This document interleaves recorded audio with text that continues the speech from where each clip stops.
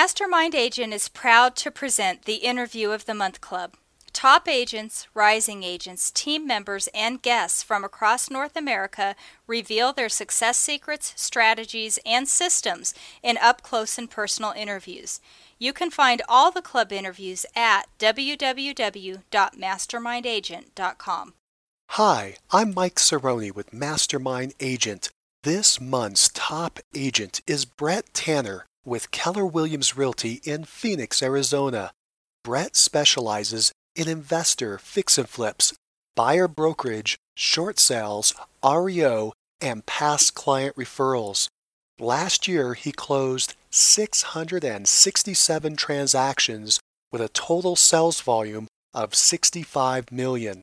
His average sales price was $98,000, of which 50% were buyers and 50% were sellers.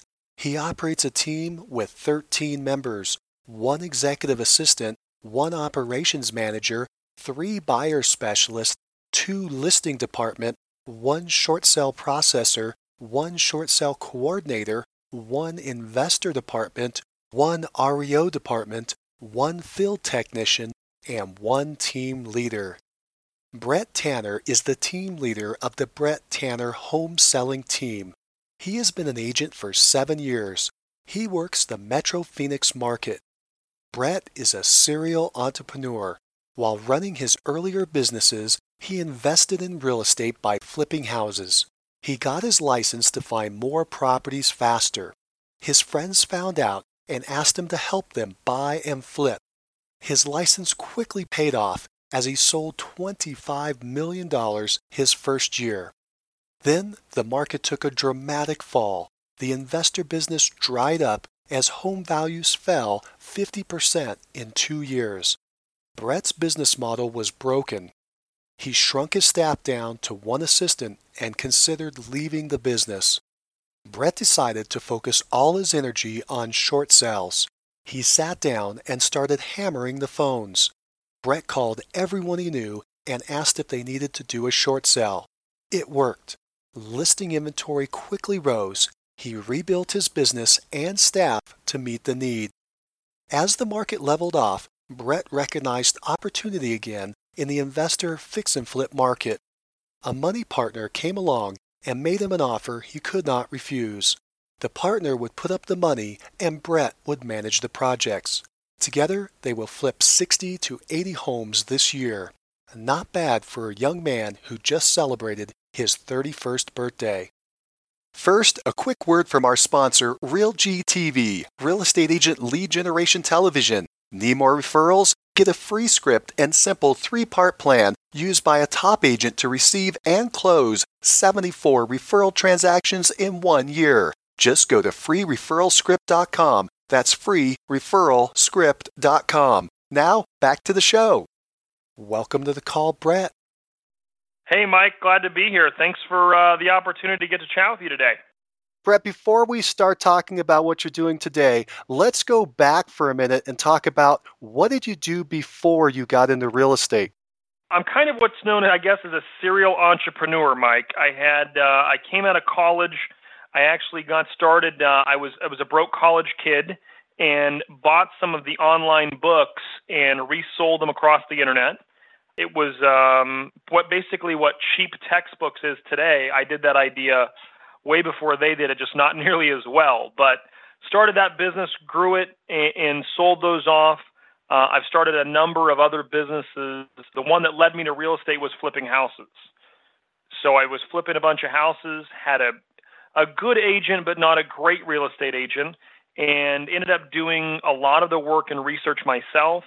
So it came to a place where I decided to get my license, not to really be an agent, but just to kind of do my own transactions. And then helped a couple of friends of mine buy houses, sell houses, and really enjoyed that piece of it and decided to explore the agent business full time. And that was in 2005, right at the end of the really good time here in Phoenix. How long did you have your license before you decided that this was something that you wanted to jump into as an agent? It didn't take me very long, because immediately from when I got going, and started flipping houses. Immediately, my friends started asking for help. They knew I was doing fairly well flipping houses and was knowledgeable at least on the subject. So I started helping them buy and sell. So probably 6 months in, I decided to make a run at the agent side of things. And I would say, I think my first year, we came out of the gates pretty hot. I mean, it was 25 million-ish my first full year in the business. That's a fast start. It was a fast start. I coming from the investor arena, and that was a time when everyone wanted to invest, and that was really my background. So I kind of played on that and helped people buy residential real estate, flip residential real estate, but it was mostly on the investor buy and hold side of it. Pretty much all of it was over the phone, prospecting to my sphere of influence and making those calls, but came out really, really well that year. Unfortunately, the next year was less, and I rode the elevator in production all the way down as the market worsened to where in 2008, I actually contemplated leaving the real estate business. It was when everything had changed.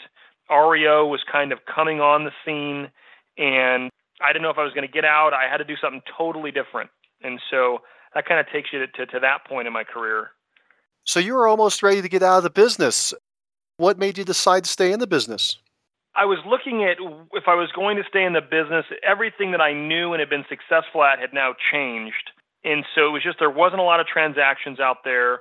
Of course, I was one of those agents who, you start believing your own what's going on in your mind, where I thought, maybe I'm not capable of doing it, and I had all this doubt. And I just decided that no one would really kind of perfected or done the short sale business in a large way. I mean, I was getting a ton of calls from clients that were underwater, needed help. And I just decided I'm going to make a run and I'm going to build this short sale business and go big with it. And that was kind of, I guess, the first step is no one was doing it.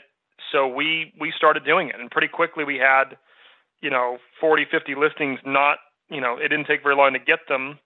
And so I started growing it. We became one of the largest short sale teams, in the Valley at that time. All of my peers were running into REO. And if I'd have been a little brighter, I should have ran the same direction. But I went for some brain damage, and I did short sales, and we enjoyed it, and that was really the kind of the birth of the second round of my team to get to where it is today.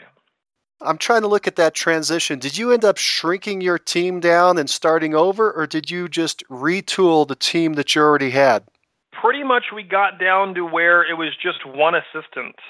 We went from a larger group down to about one assistant and basically retooled it. Kind of rebuilt the whole thing from ground zero.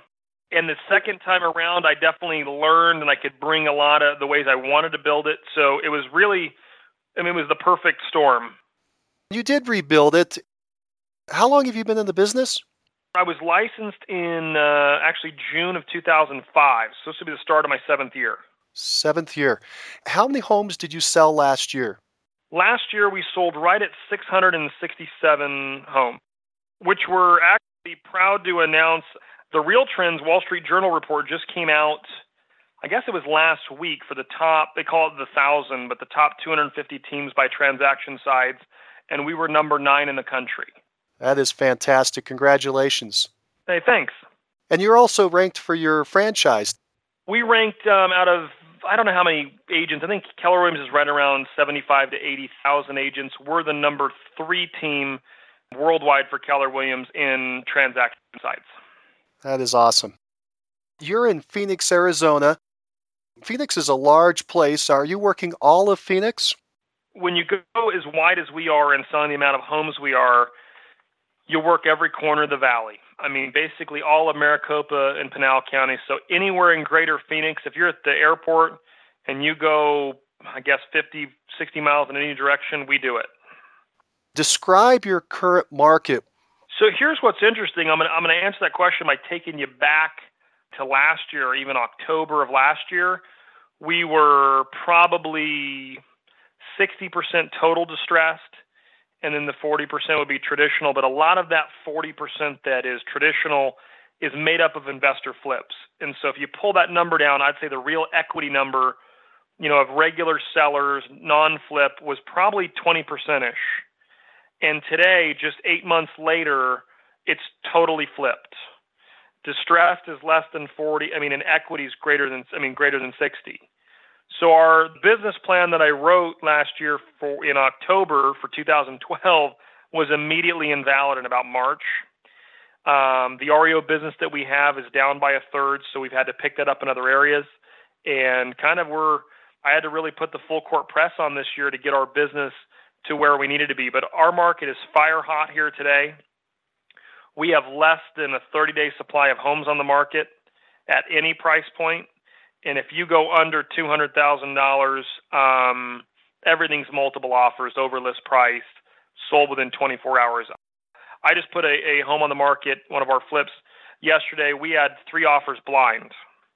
People said, I'll buy it, over list blind. So it's just a crazy time. I mean, it's just like 2005. If not, I mean, it almost feels like the velocity of the market almost feels stronger here. And that is a huge, dramatic change from last year. What do you attribute that to? Inventory. So the inventory has shrunk so much. In Arizona here, we don't have shadow inventory. Our inventory, I wish we did. We need it. We need more homes. There's just so few homes on the market and so much pent-up demand. I mean, our affordability is off the charts. In fact, there's such upward pressure on prices. The average sales price has gone up 20% in the last 3 months for our MLS, which is just unprecedented price movement. Everything here is so affordable. The average, our median sales price got up to probably $250,000-$260,000. And I think today we're hovering around $140,000, and that's been pushed up a lot just recently. That's got to be an exciting market. So again, there's a lot of change in your career, and you mentioned you're changing your business plan to shift back. Let's talk about what areas of the market are you specializing or niching in? I look at my business that I'm in 4 different businesses all the time, and that's kind of how we measure how we're doing. I'm in the buyer brokerage business. I'm in the short sale business. I'm in the REO business. And then I am in the investor/flip business. So in each one of those areas of focus, we've got a manager that's in charge of that department who would then report to me, and then we kind of meet collectively on the goals, and then we drive at those goals throughout the year, in conjunction with our annual business plan. So those are the businesses that we're in, and our REO business, I wouldn't say that's a huge focus of us today. I mean, we definitely have got some great accounts. We offer a great service to our client, but that's pretty much on autopilot at this point for me. So my focus is picking up that traditional piece, and we've always had a great presence in the short sale business, and we're just going to continue to maintain that and focus on the traditional piece of business. Have you noticed a shift in the market over the last year by the banks from REO to short sale? I would say, over the last, definitely the last 18 months, and as time has gone on, even if you look over the last 3 years, banks have gotten so much better at doing short sales, which has increased their ability to close them, so which has decreased REO. You're also seeing a lot of not as much stuff's going REO for 3 main reasons. 1, short sales are easier to get done. 2, a lot of the presence at the trustee sale, a lot of people are buying them at the courthouse steps, so that eliminates REO. And the third thing is the banks are rolling a lot of these out in our marketplace as nonprofit. They're selling them off to them who are like stabilizing communities and going at it that route. So REO's taken a hit on all 3 of those. REO will always be there, but in our marketplace with prices pushing up so quick, I think there's nowhere but for REO to continue to go down for the time being. These 4 business categories, I'd actually like to start at the 4th one first. Can we talk about your investor business? When you say investor, you also mention flip. Are these properties that you are personally buying and flipping, or are you helping others buy and flip? So it started out with just me. I was flipping houses, doing very, very well, and that's kind of where I started in this business, as I told you earlier, and that's where my passion is. It's really in flipping houses. I love everything about it. I like finding something, creating the deal, negotiating that deal, and then taking something that is probably like the worst house in the community and making it one of the better ones. I enjoy that aspect of the design and things like that. So I've been doing that, my whole career. And I had a large investor approach me, and he said, "Would you help me flip houses?" And my first answer was absolutely not. I would have no interest. And he said, "Why?" I said, "Because you'd want to come in and tell me how we're going to paint the walls or what tile we're going to do." And I'm not up for that. I mean, I love going in there and doing anything I want to do and I make the design decision, and ultimately I'm responsible. If it makes money or loses money, I made the decision. And he said, what if I put up the money and never bothered you? And I said, well, I'm interested. So he said, I'll put up the money. And I told him, he said, what would you want to do that? I said, well, I'd want half of our profit. Any profits made, I'd take 50% to run the whole project. So today it's grown to a large piece of our business. We've owned today about, I would say, 16, 17 houses that we're under rehab on. And so we'll probably flip upwards of 80 houses, 60 to 80 houses this year. It's grown to a large scale business venture, but it's very lucrative, and for me, it's the funnest part of this business, today for me. That's the piece when I say investor flip. It's either my own personal capital or that capital, and then on the other side of the investor would just be investors looking to buy and hold property. This investor who put up the funds and you're splitting profits, are you just working with the one investor, or have you pulled other investors in? We were looking at pulling others, but it grew to a level to where it's just him, and it's probably as big as we'd want it to be today. I mean, we might consider adding some, but he's been so great for us that it's just him, and they had a lot of money. So we've grown that very, very large, and it's just him, and he and I work very, very well together, and he just lets me go to work and just send him a check. So it works really good for both of us. Let's break that down into how you structured that. Do you have a formal agreement between you? We do. We set up an LLC that we're both members of, and it basically spells out that I am the operating partner, and so I buy, wire, acquire, manage, rehab, sell. Literally, it's a completely passive investment for him. So I manage everything from acquisition to underwriting the deals to, literally from finding it, fixing it, rehabbing it, selling it, and closing it out. I manage the whole thing, myself and my team. And then you pay for your team, or the proceeds for the cost of the team come out of the pot? Yeah, when we buy, obviously we're paid a commission. That's paid by the seller, so we get that. When I flip a house with this investment, I don't charge them anything to list it. So that all comes out of my piece of the profit. And the way I tell the investors, I'm invested like you. I'm not getting paid unless we make money. And I think it was a very fair way to structure it because it put, me at risk with them. That I said, look, if we don't make money, I don't get paid. So I have a vested interest in us winning. So it's been very, very good. They're very, very happy. I fly out once a year to kind of update them on where we're at. And we obviously have full bookkeeping and accounting and all of that goes out on a consistent basis. And I've got one of our admin is specifically in charge of just managing the day-to-day on that. How did that get initially funded? Did this investor just put in a large chunk of change at the beginning and that's it? Or have they been putting in little bits of money as you go along? Do you have to call them every time you need some funds? How's the money part work? So basically we started with, I would call it a decent amount of capital. We started, it's pretty sizable enough to do 2 or 3 houses at a time. And about every 3 months, he would call me and say, I want to put in more money. I want to put in more money. He would be calling me, actually.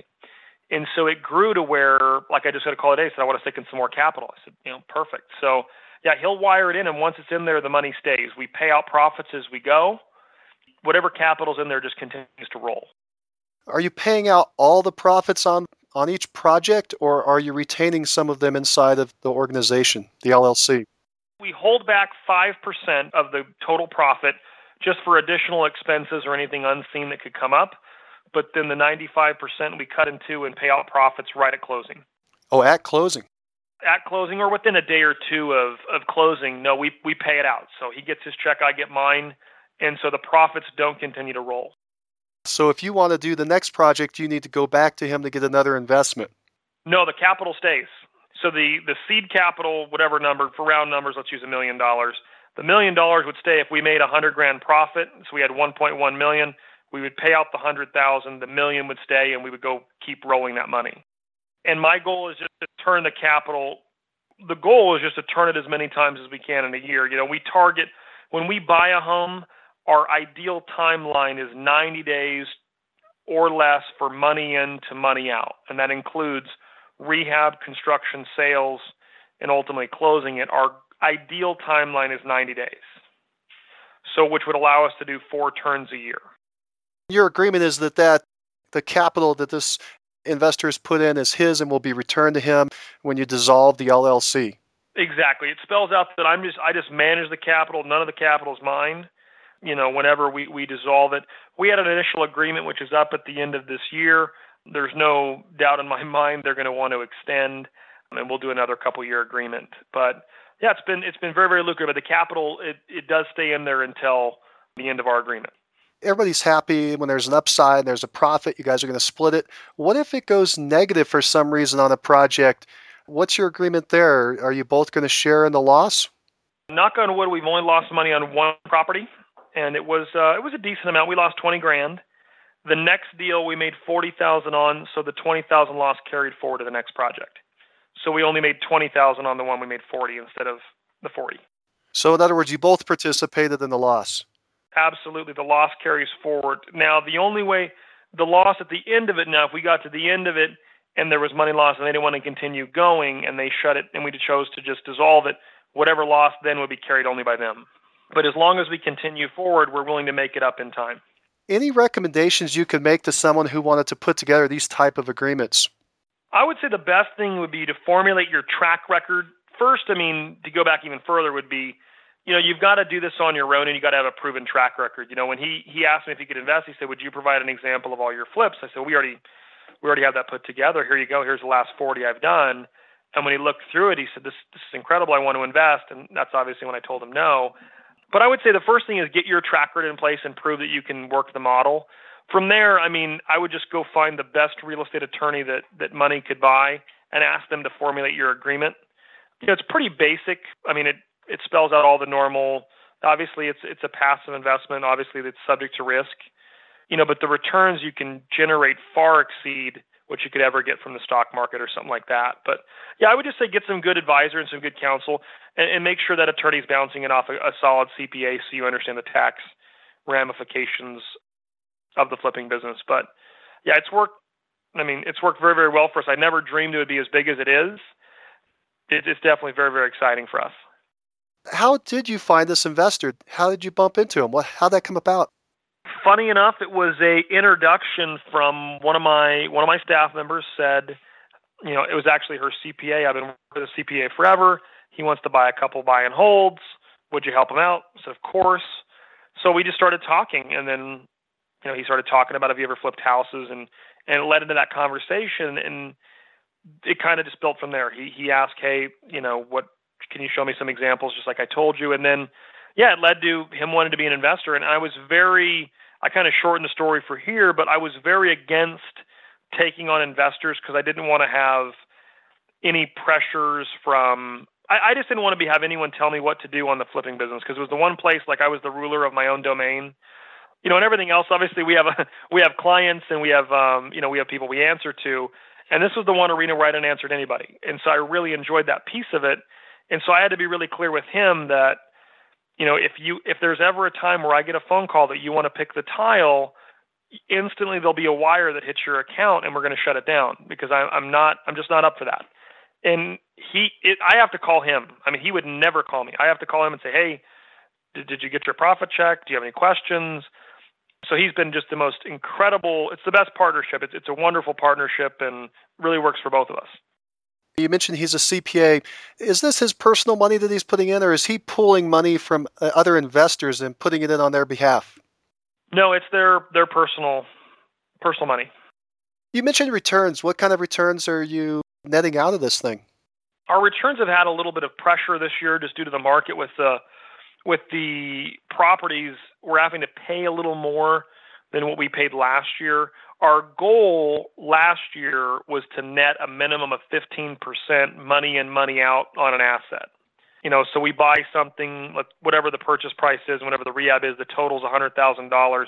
We're looking to be at about $15,000 profit was the minimum where we'd want to land on that. That we were averaging closer to 20 for last year. This year we're probably closer to 10. So we've had some downward pressure on our margins. However, our risk has gone down equally. There's so much velocity in our market that our risk is almost non-existent. So we're on an annualized basis when the capital's deployed, we're getting over a 60% return annualized. Right, because that 15% is on each project. You're turning them in 90 days. So annualized, it's say on the low end 40 and the high end 60% return on the money.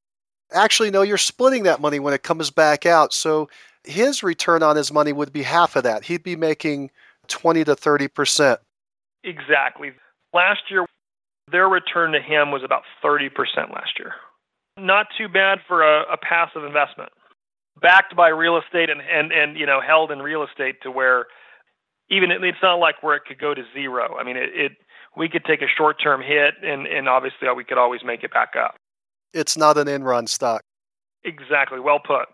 Tell us more about this investor project, because there are a lot of people interested in this side of the field and very few people doing it, especially at a level that you're doing it at. So how are you finding these properties?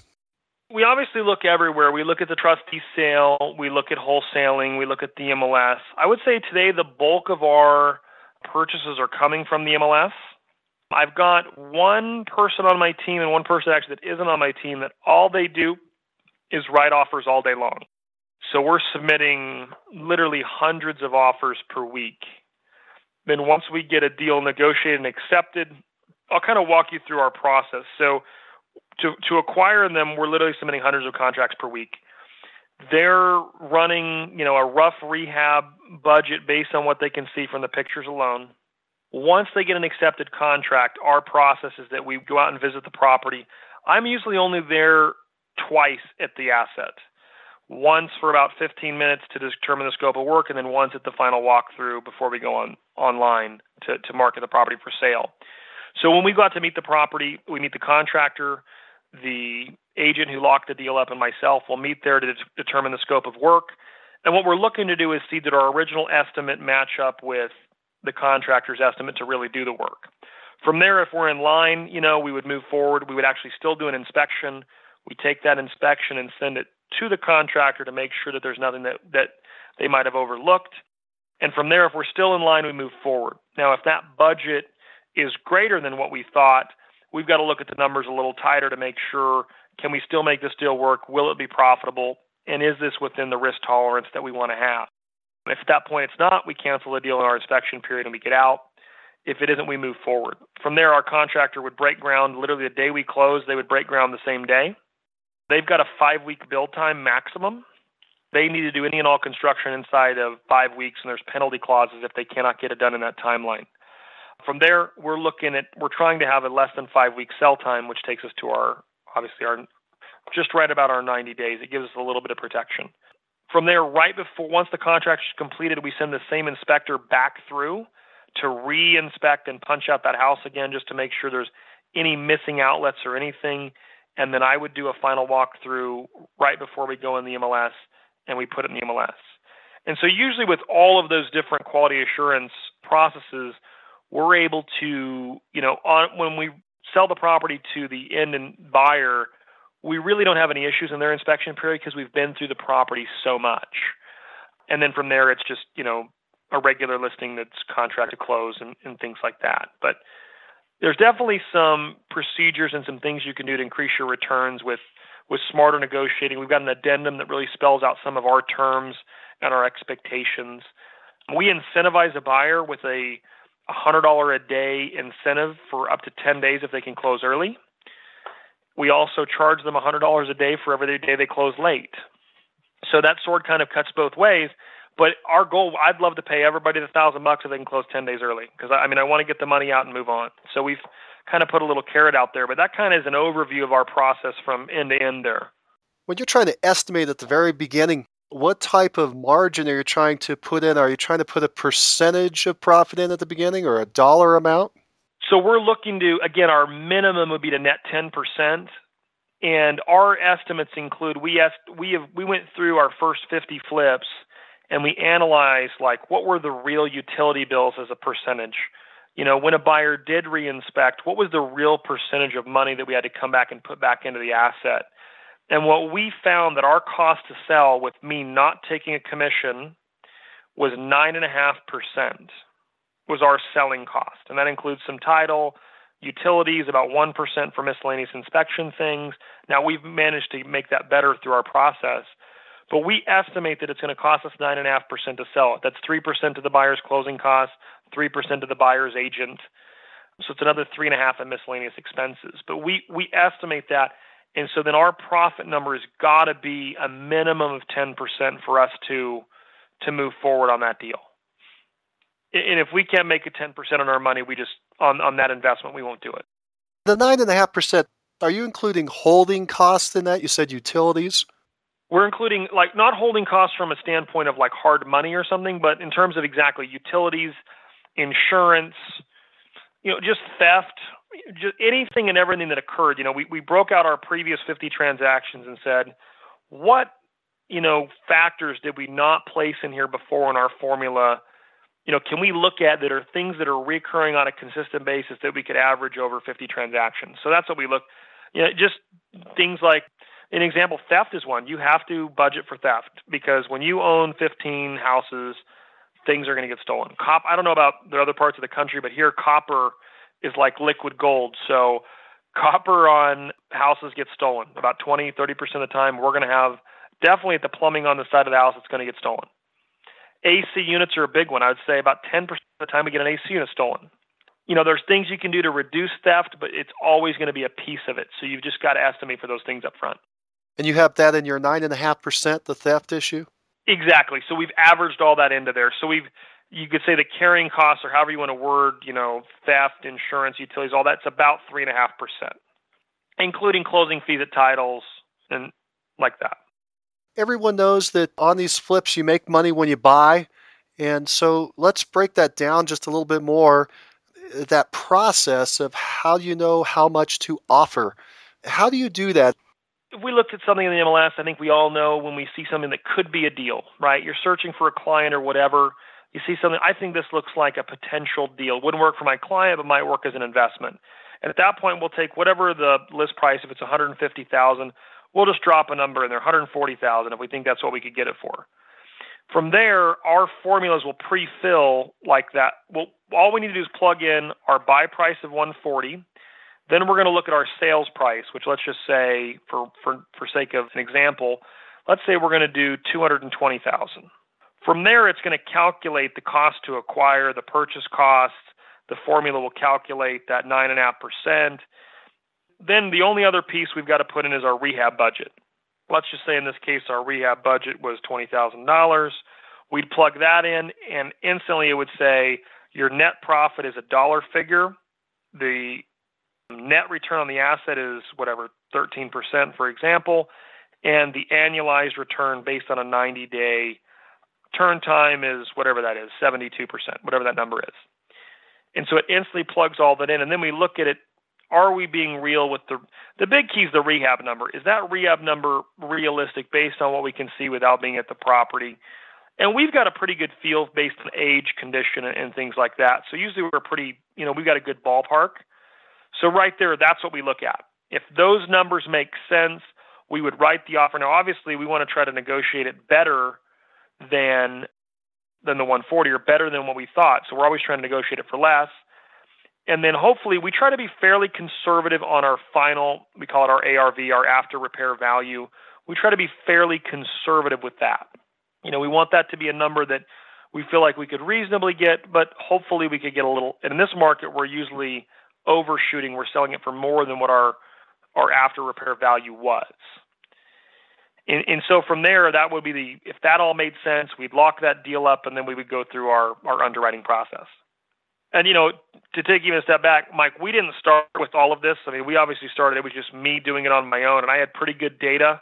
But when we became doing it at a level of this size, that's when we developed all of these systems and formulas. And the key piece of all that is going to come through your bookkeeper. If you've got my bookkeeper is incredible. He does an amazing job. And he helped me get the numbers that I need to build the formulas. But I could have him pull a report for, give me the theft percentage across our assets for the last 120 days, and he could instantly pull that out. So having access to the data is critical. Are you finding properties that have these huge spreads? In your example, you used a price of 140 and a final sales price of 220 after it's repaired. Are you really seeing properties that have that big of a spread? We are. I mean, we're seeing deals like where you could net, like I said, last year we were finding deals where we could net 15 to 20% on our money. Today, like I said, we're closer to 10, but absolutely, we're finding them all the time. Now, these are properties that are in obviously distress. I mean, these are in rough condition. So, I mean, we're often coming in, our average, to give you an idea, our average rehab, I'm pulling this up while I'm talking to you so I can give you a real number. Our average rehab averages about $34,000 a house. So we're doing massive construction. And what's your average price? Sales price or acquisition price? Either one. The acquisition price, and I'm literally pulling this live for you, about $125,000 average of what we currently have on the MLS. What we own that's under construction, the average is $128,000. So that's pretty consistent. What's your average sales price at the end of that? $207 on that group, on that's what's under construction, and $196 on what we currently have in the MLS. So about $200,000. And those are live numbers. I pulled those right from our spreadsheet. So those are accurate. When you go in to make the offer, are you finding that the properties are typically priced low to reflect their condition, or are you having to go in and make a low offer or low ball offer to try to get them down into reality, into the zone of where you need to be? I would say, it all depends. I mean, sometimes the properties are priced accordingly, and sometimes we've got to come, definitely prior to January of this year, if it wasn't priced accordingly, we'd come in where we needed to be. Today, if that list price doesn't have the margin built into it, you could offer less, but we're seeing someone else will step up and buy it. And we're experiencing a lot of competition from end users. So the end user, he can pay a lot more than I can because he's not looking to make a spread. I mean, if he even gets to what it's worth, he's okay because he got a home. Where we have to do it for a return. And then you've got some investors that are new to maybe the flip game and they're willing to operate where they'd only make 3 or 4%. And they're just a few deals away from taking a hit to where they're out of the game forever. So, you just got to base it on your risk tolerance. But I'd say we find, we're able to find deals that, make sense, but it's kind of all over the board on whether that list price starts where we need it to be or if we negotiate it down quite a bit.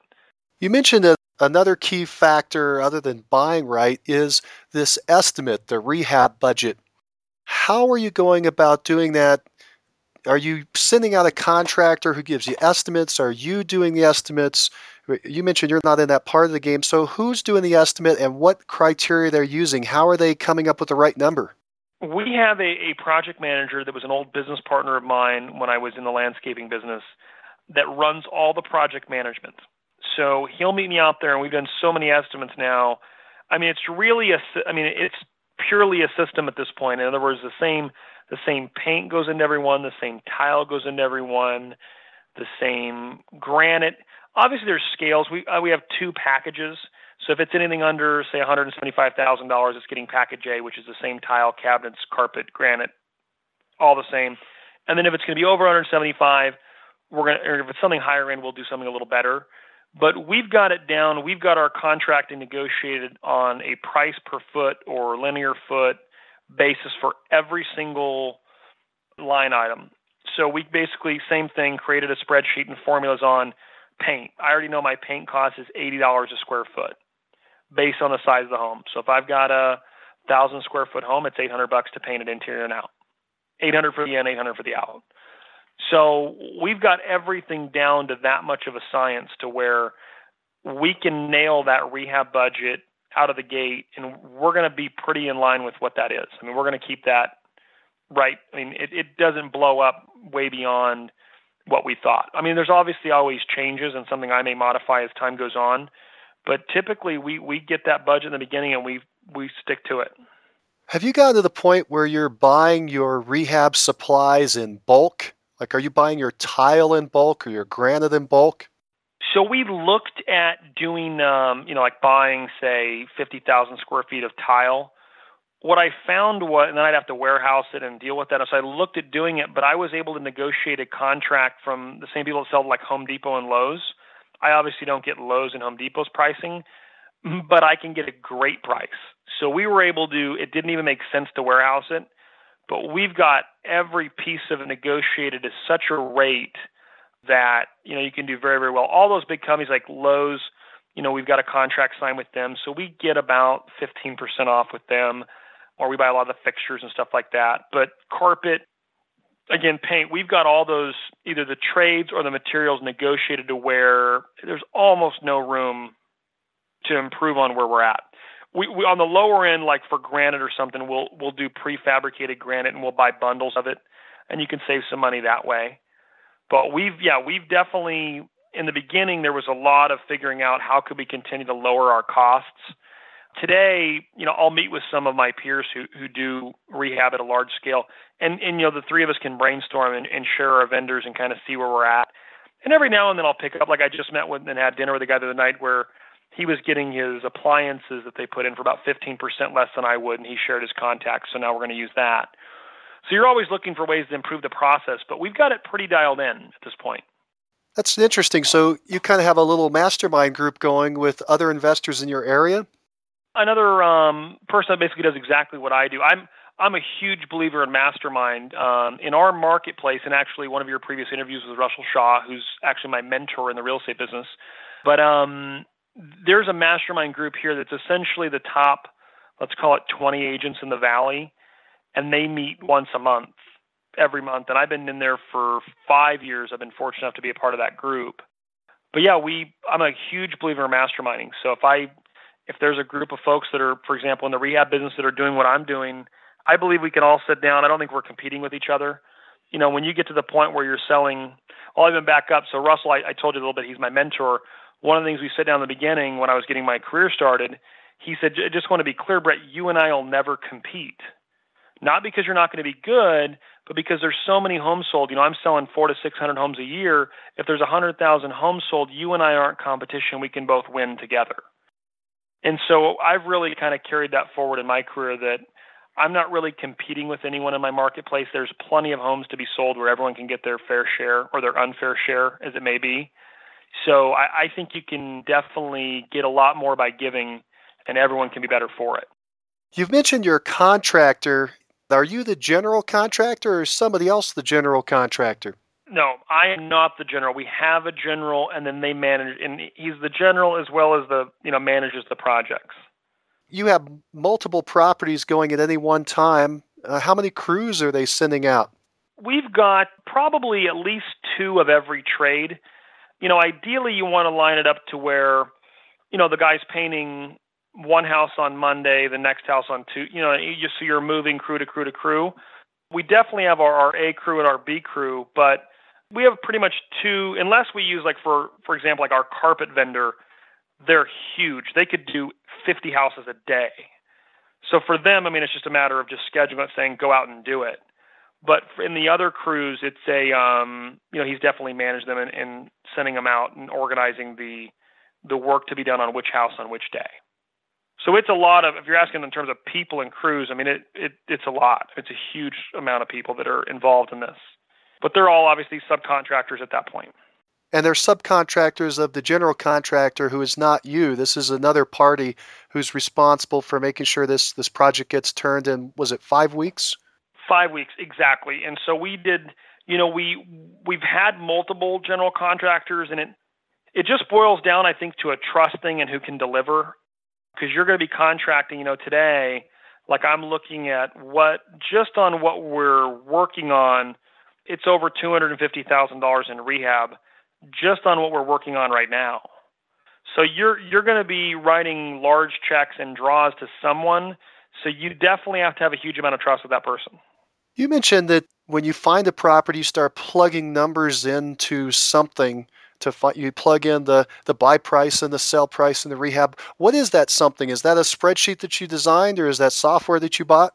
It's just a simple Excel spreadsheet that we've built, with the formulas. The formula is the only thing that's really makes it work. But yeah, we plugged in just data fields, and there's I'm looking at it here, there's I don't know, there's A to whatever, AG, I don't know how many fields is that, 40-ish fields of data, but a lot of that's just, street address, city, zip, date purchase and stuff like that.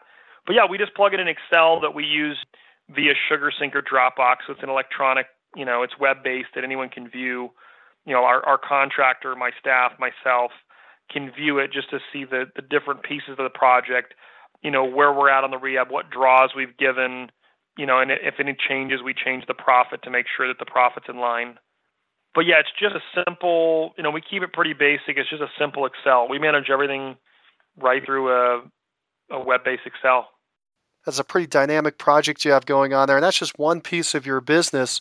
Do you think you're spending about 25% of your time in that side then? I might be spending 40% of my time in there today just because the capital was so much harder to place. I probably whittled that down to 10% last year, but with the shifting market, I had to drastically increase the amount of resources we were putting into finding and acquiring property. So I'm probably spending more like 40% of my day in that today. You mentioned you're writing hundreds of offers per week. Do you know how many offers on average you have to write in order to find a property that'll work?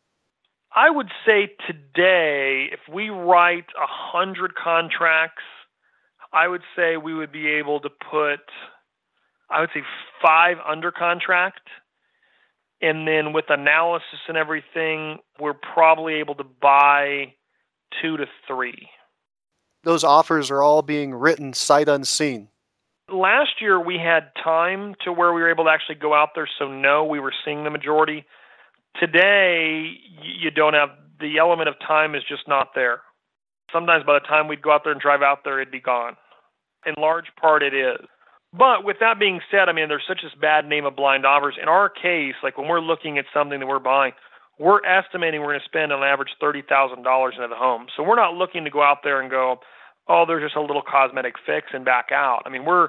For us to walk away from a deal, there's got to be like the trusses in the roof are busted and we got to redo all the trussing, and it was, a $15,000 repair that obviously no one knew about.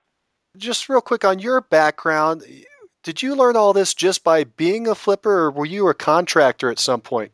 So I had the landscape business, but not really contracting. So no, I've learned all this through trial and error. And that's what it's a constant evolution. We learn every day. So we'll see something, if there was something that popped up on 4 or 5 deals in a row that we weren't able to eliminate, that was a cost item, we'd put that into our formula for budgeting for it. It's just about being, smart, recognizing trends.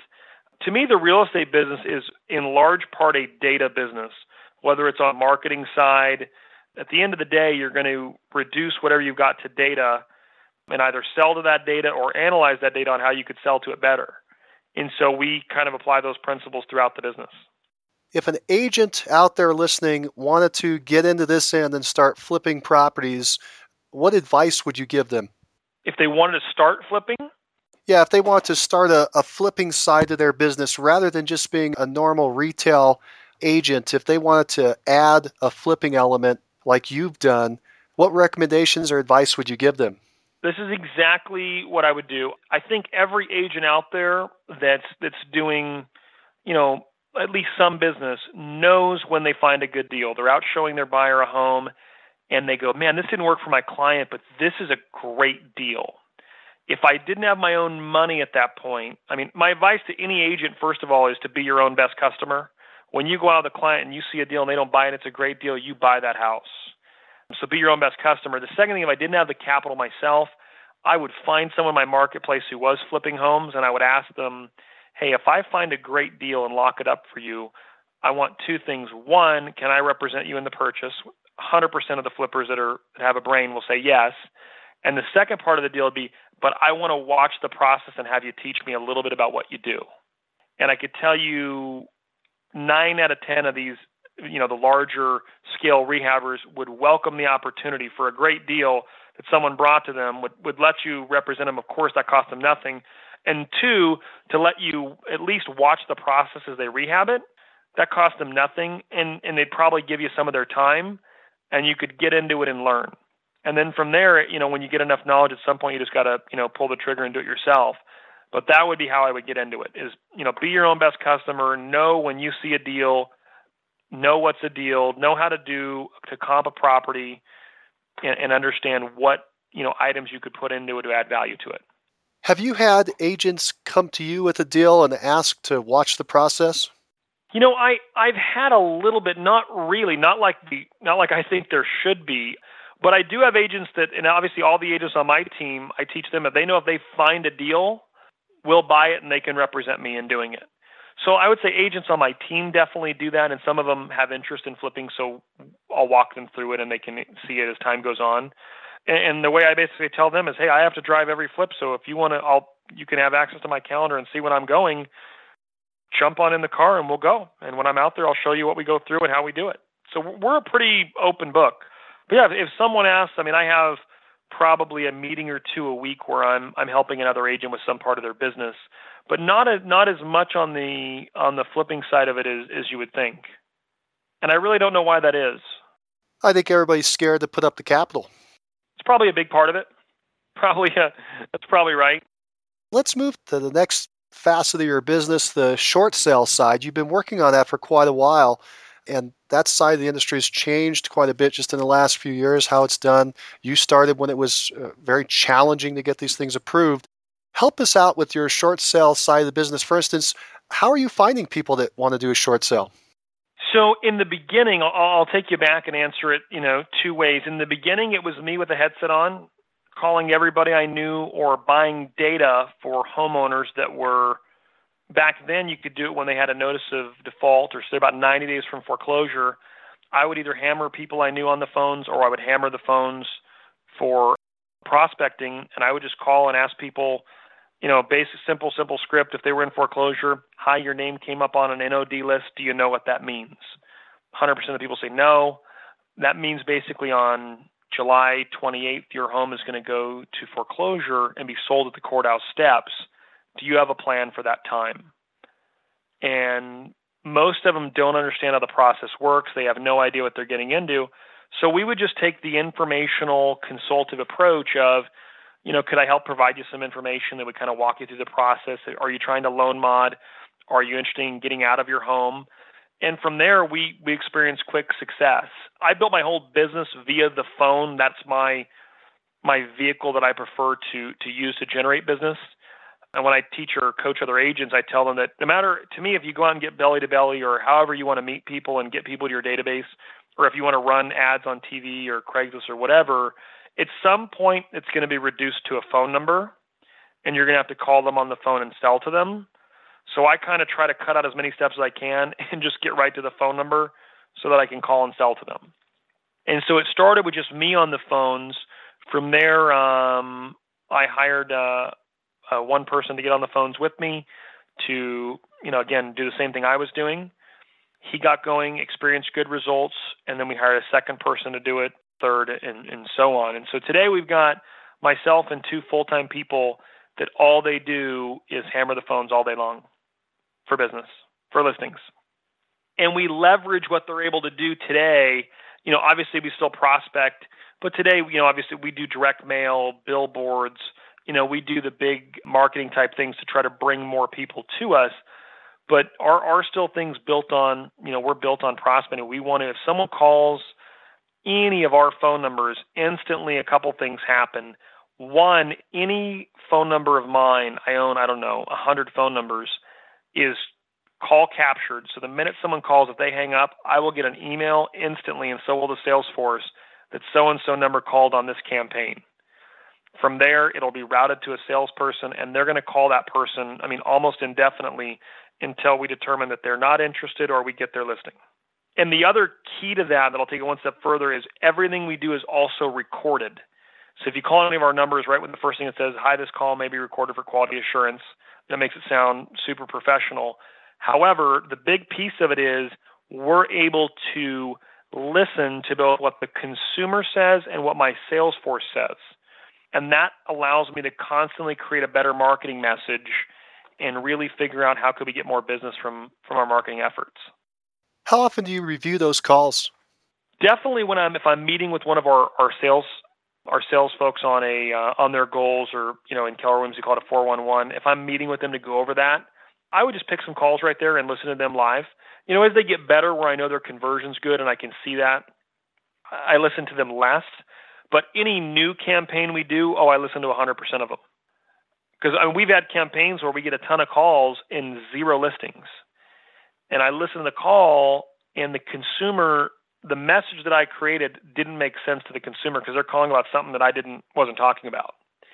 And so then I've got a formula to look, where did I go wrong here? And sometimes you call and you get one phone call, then you need to dig pretty deep with that guy. And what made you call? What made you call on this mailing piece or whatever? So we try to get the best information we can to craft the next round of marketing. Constant improvement. Constant improvement. We test it, measure it, tweak it, and go back to start all over again. Now, a quick word from our sponsor, RealG TV, real estate agent lead generation television, where top agents reveal exactly how they create consistent flows of home buyer and home seller leads into their practices every month. Need more leads? Hit the pause button right now. Open Google and search RealG TV. That's RealG.TV. Now, back to the show. I assume at these calls you have 2 types. You have calls that you're initiating an outbound call and other calls that are inbound to you. On the outbound calls, where are you getting the lists of people to call? So in the outbound, we buy data. There's a number of people on Google anymore that sell, homeowner data, 30, 60, 90-day late, pre-foreclosure. And even today we're moving into calling just a homeowner that has equity and could sell, because there's so few homes in our inventory. That's something we're just now starting to do. So you can buy that data at a number of places online. You type in whatever you want, homeowner data, 50 different places come up. And I've tried a bunch of them. There's a good company we were using now out of Virginia called Relevate. Let me just make sure I'm saying that right so I don't send you the wrong place. It is called the Relevate Group, and their website is relevategroup.com. But they're definitely a provider of data. Do they clean that list for the do not call list? They do. You can buy it both ways. You can buy it scrubbed and not scrubbed. But yeah, they definitely can scrub that for you. Do you buy it scrubbed or unscrubbed? We buy it scrubbed. And if you're in a larger marketplace like Phoenix, there's no shortage of people to call. Any other sources of people to call for your outbound calls? You've got these 30, 60, 90-day lates. Anyone else? So you can call if you're in a distressed place, and again, so 30, 60, 90 lates, you can go pre-foreclosure. Some will call them short sales leads, that's pretty much the same thing, the 30, 60 to 90 lates. You can also buy a list of people that have a foreclosure notice that have not yet foreclosed. The other list of people you could buy is of people that are way underwater based on their mortgage amount and approximate value of their home. That's a great list as well. You could buy a list that, they're 40% underwater, 30% underwater, but they're current, and that's a great list to call as well. So that would kind of be in the distress place. And then if you want to go to the traditional piece, you could just call, anyone with equity. So you can flip the coin over and go that way. You do a lot of tracking on these numbers. On these outbound calls, could you give us an estimate on numbers on how many calls that go out versus how many people answer versus how many appointments you're able to set? Our goal for our in-house salespeople is to have 25 to 30 conversations, two-way contacts a day. So that doesn't mean calls, right? The calls could be, whatever that number could be, as many as it takes to get 25 to 30 conversations. From there, a good salesperson on the phone should be able to set, appointment a day is our goal, but they should be at, worst case 4, hopefully 4 to 5 a week. And from there, we'd like, especially distressed, we list such a high percentage, we're looking to list 2 to 3 a week. We have one of the listing agents on my team this month, she'll list, this is a record month, she's going to be real close to 20, which that's huge. That's a big number, but she's really worked hard, and she is a conversion machine. So she's on the she's on the upper end of the scale. But I would say a minimum we're looking for would be 8 signed listing agreements a month. So appointments that you go on versus listings you sign, you're signing, looks like around half of the appointments you go on, you sign them up? We're hoping to do greater than that. I mean, that I would say if we set 5, I would look for us to list 4. So I'd like to be at more like 80%. You also mentioned they need to have 25 to 30 conversations per day.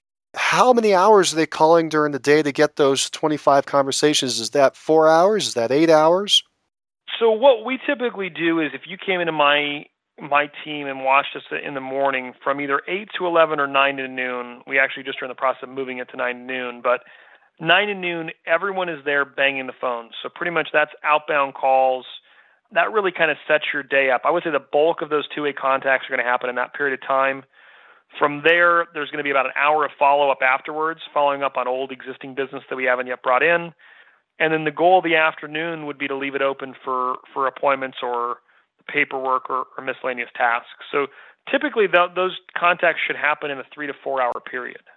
The inbound calls that you're getting, I assume that they're higher quality since they're calling you and you don't have to touch base with as many in order to generate a listing or a sale. Is that true? Absolutely. Yeah. I mean, if they're calling us and our marketing message is in tune with what we're trying to do, it's tracking with the consumer, obviously those calls are, they even laugh upstairs. They say those are laydowns. They're so easy to do. So yeah, it's definitely way easier. It's just your cost to acquire that customer is much greater than an outbound call. Our goal right now with a short sale listing would be for our goal is to acquire the customer in marketing expense for $500 or less. So if we can pay $500, our marketing campaign works to where every time we spend $500, we get a signed listing. Then we look to go out. How many times can we do that? We'll do as many times as we can.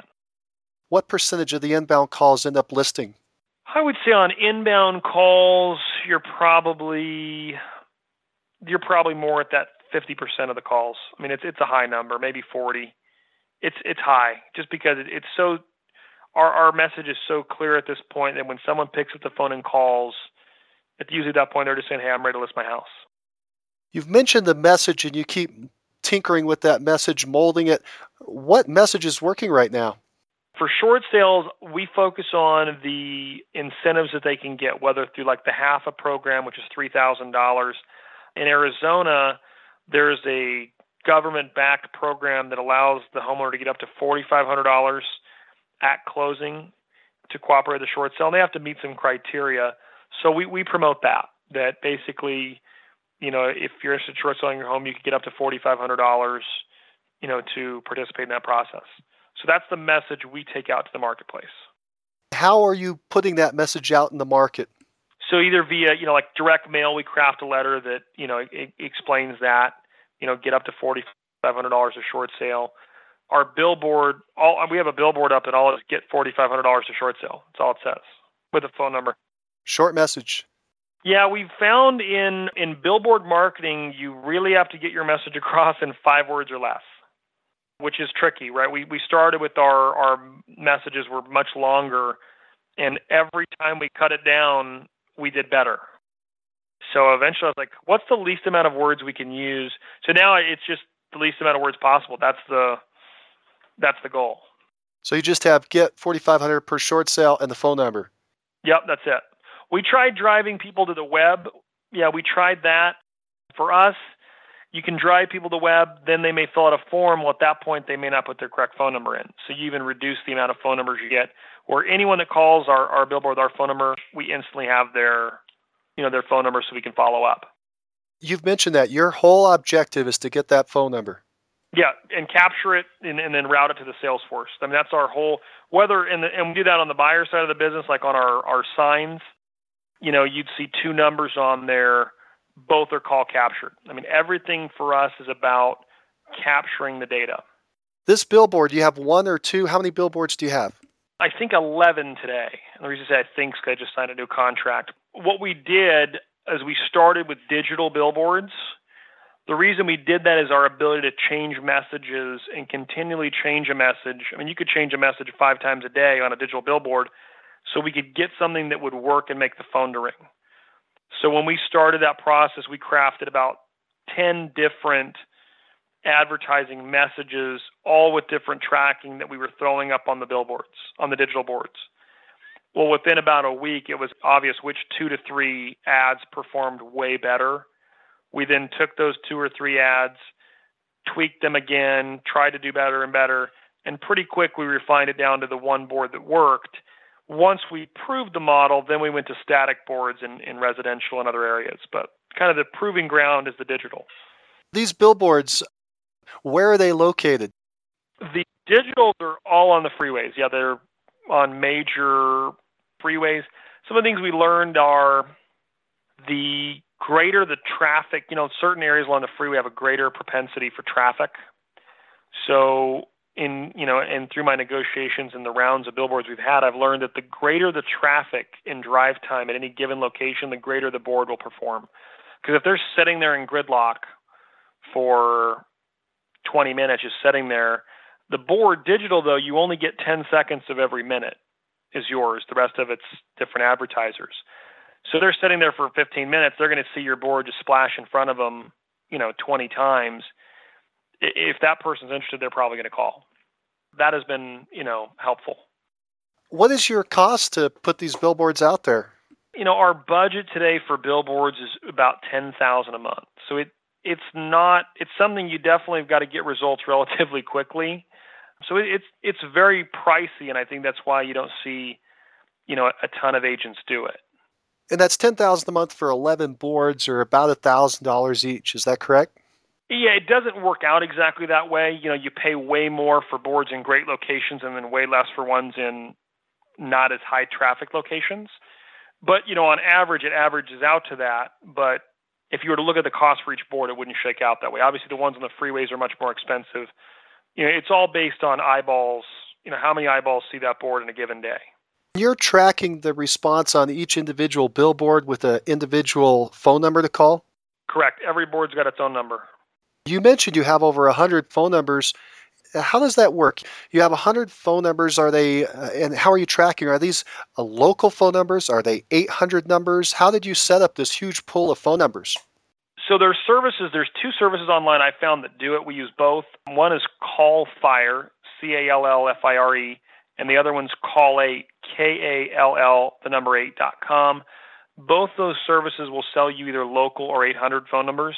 So we use both depending on, like on our digital billboard campaign today, we want to show a local presence, so we use local numbers.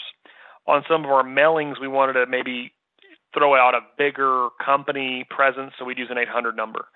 But all those numbers you can get on there, all you do is you take that number and you can point the number anywhere. So they're calling in, I can ring that number to a Google number that rings the entire sales floor. I can point it to just one specific salesperson's cell phone. I can point it to any number I want, but the magic is just in the minute they call, it captures the phone number. It instantly records the call, and then when the call's over, it emails me and whoever the salesperson is going to. I recorded the recording of that call. It emails them as well. So when I go into pull tracking, like right now, I could with 5 clicks pull up, one of our billboards or one of our mailings. I could see all the calls in the last whatever time frame I specified. I could see the length of the calls, listen to the calls, and pretty much get everything I would need to determine if it worked or not within minutes. Are you able to capture the phone number even with the local phone numbers? Oh yeah, local or 800 instantly. So even if they call in and they hang up, we still get an email with their phone number. Does it capture the private phone numbers? Yep. Unless there's no way to block it. I've never seen one come through blocked. I knew that about 800, but I didn't know about your local phone numbers. So they've designed it, the local number that they call, that it will also capture the private phone numbers? It does. I have never seen one come through. It's a great question. I've never seen one come through private. So, and I'm sure we've had calls from people that have the number that's private. Just approximately, how much is that costing you to have one of these magic phone numbers each month or each year? It is very inexpensive for all of mine, and I told you I've got roughly 100, and then you're charged so much per minute. My monthly charge is about $150 a month, and that's for thousands of minutes. So it's very, very inexpensive. I mean, it literally is the only way to determine what you're spending and what you're making. Wow, and that is really inexpensive for so many numbers. So like $1.50 on average per number. That's amazing. Yeah, it's very, very inexpensive. Is there anything else you could tell us about generating short sale leads? I would say, whatever you're doing, if you're going to go out and spend, obviously, if you don't have a marketing budget in place, I didn't in the beginning. To me, you either got to go ahead and get face to face with people, or you got to pound the phones.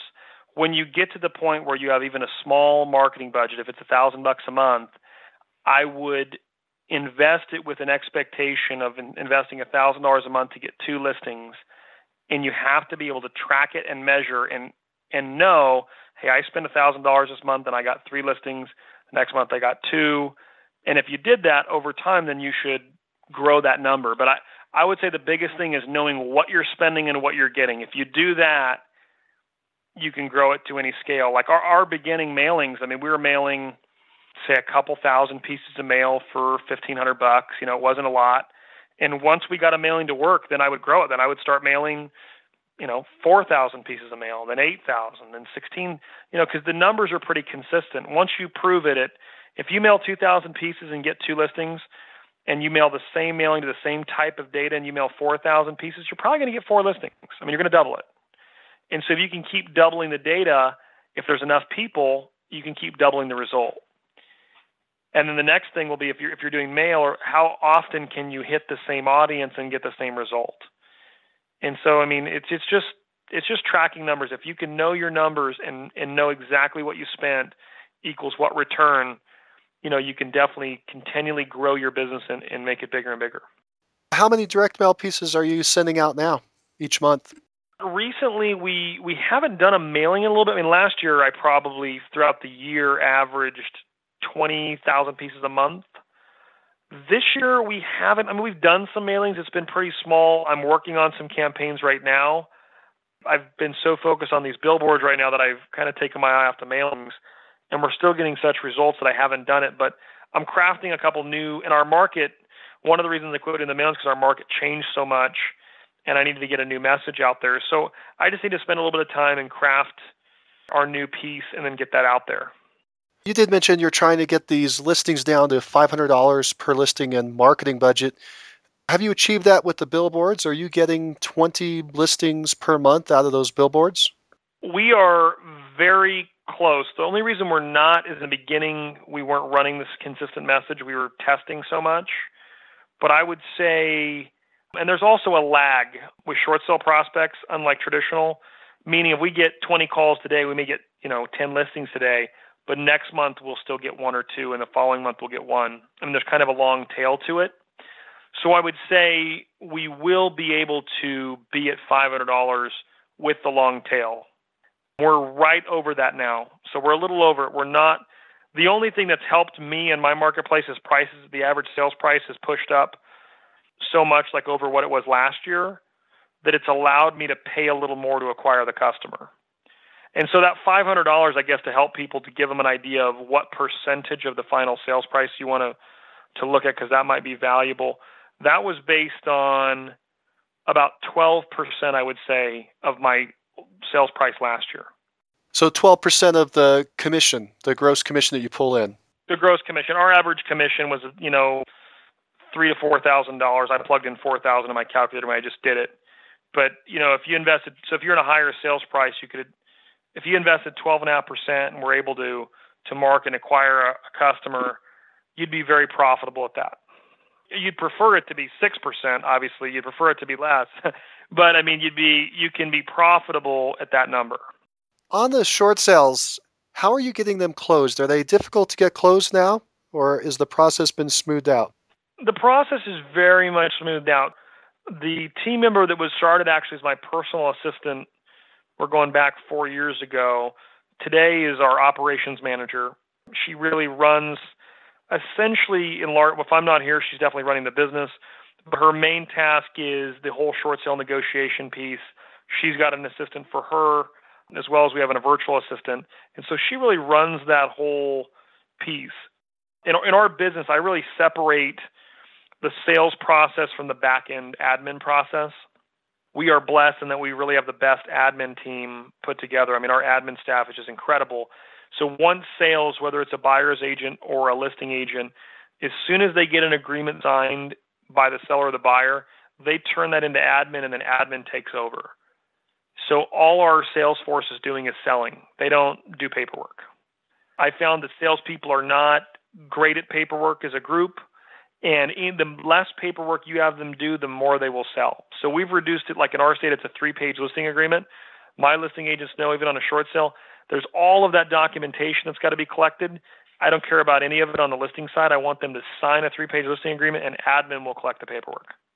So you have someone on the admin side that's tracking the short sale from the time it gets listed all the way through when it gets closed. Correct. She managed it. We use Short Sale Commander for that. I would say it's not a great software. It's just what we've had for so long. It's good. If you don't have anything, it's very good. But yeah, anymore the banks have gotten very systematic. A lot of the banks are going to Equator. So we carry, like I looked just the other day, we've got about 80-ish short sales right now that we're carrying. And with her and one assistant, she manages all that. Now, granted, she's one of the most talented admin I've ever seen, so that's definitely on the higher side of the scale. Who negotiates the offer on the short sale when it comes in? She does. So essentially, once that listing agreement is turned into her, she's responsible for getting it into the MLS, quality assuring the listing, receiving offers from agents, presenting those to the seller, getting those accepted or negotiated, presenting to the bank, managing the buyer, and she takes it all the way to closing to the point where we get a check back in our office. She and one other person are able to handle 80 listings at a time. I assume that was not true when you started doing these short sales back in, 2006? 2008, no, it was not true at all. I mean, you definitely needed, probably one person back then could only handle 25 to maybe 40, just because of the process. There weren't systems on the bank side. A lot of it was our process wasn't good, but it was more the bank. I mean, there was no process at all. It was basically all art. I mean, every time it was different, so you had to kind of just interpret each situation, where today it's more science. I mean, banks have great processes, great procedure, great response times. You can escalate if you need to.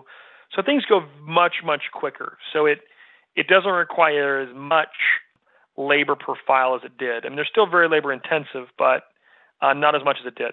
Today, how long is it taking in number of days on average when you get a contract to when you can actually close a short sale?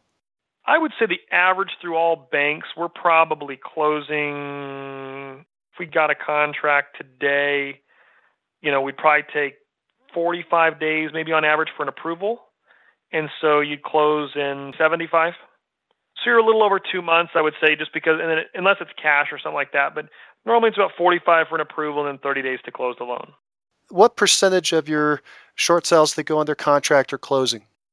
Boy, that's been such a moving target. Again, going back in time, it was so much lower. Today, we're over 80%. Banks have really helped out there. Oh, they've just gotten so much better, so much easier to work with. One of the keys on that, I want to take a step back, is we've gotten also better on what we take in. So we don't take every listing today. I mean, there are certain lenders we won't take. If a client calls us and they've got a certain set of lenders, we would pass on that. We would say, we're probably not the right team to help you with that. We could refer you to someone else. You could reach out to them.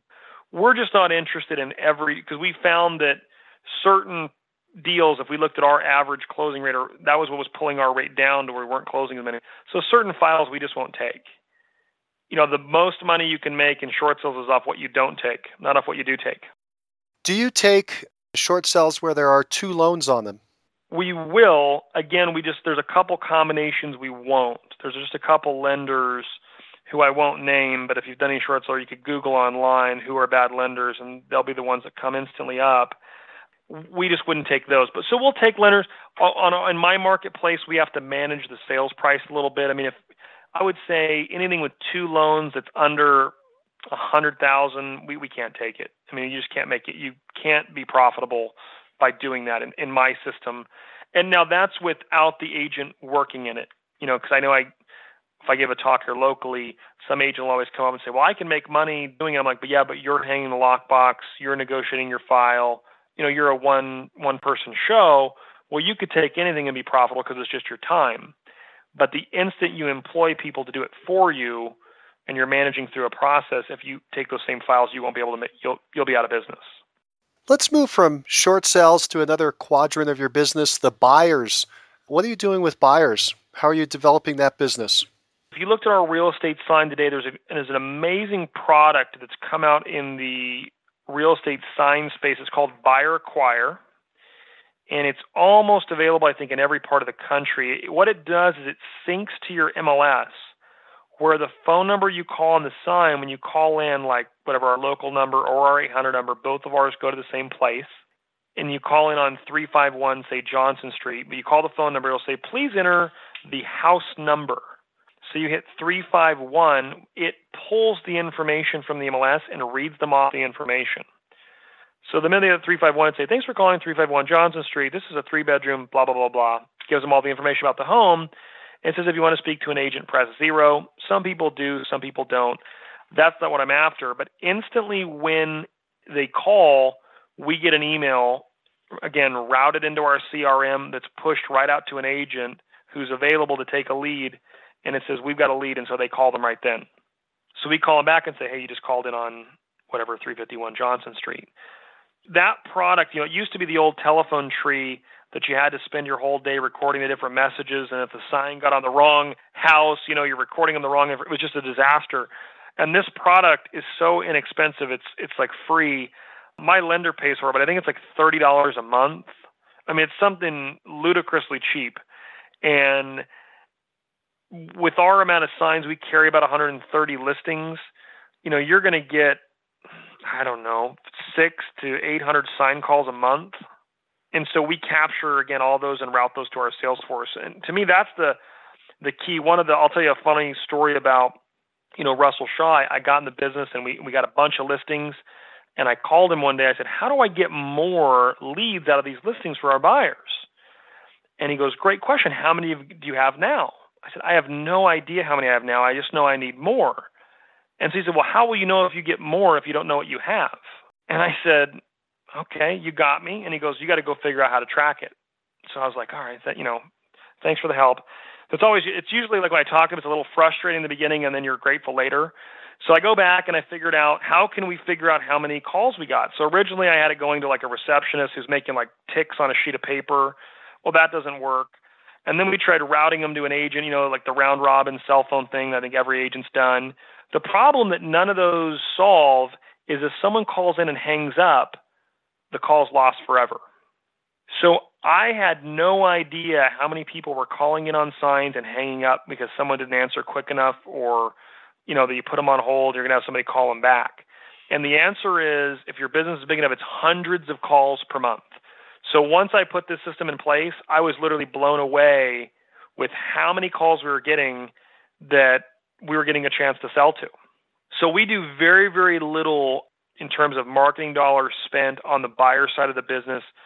We invest all of that budget in getting more listings, which feeds the sign calls. You're generating this 600 to 800 sign calls per month. What percentage of those calls are turning into closings? So we sold 250-ish buyers last year.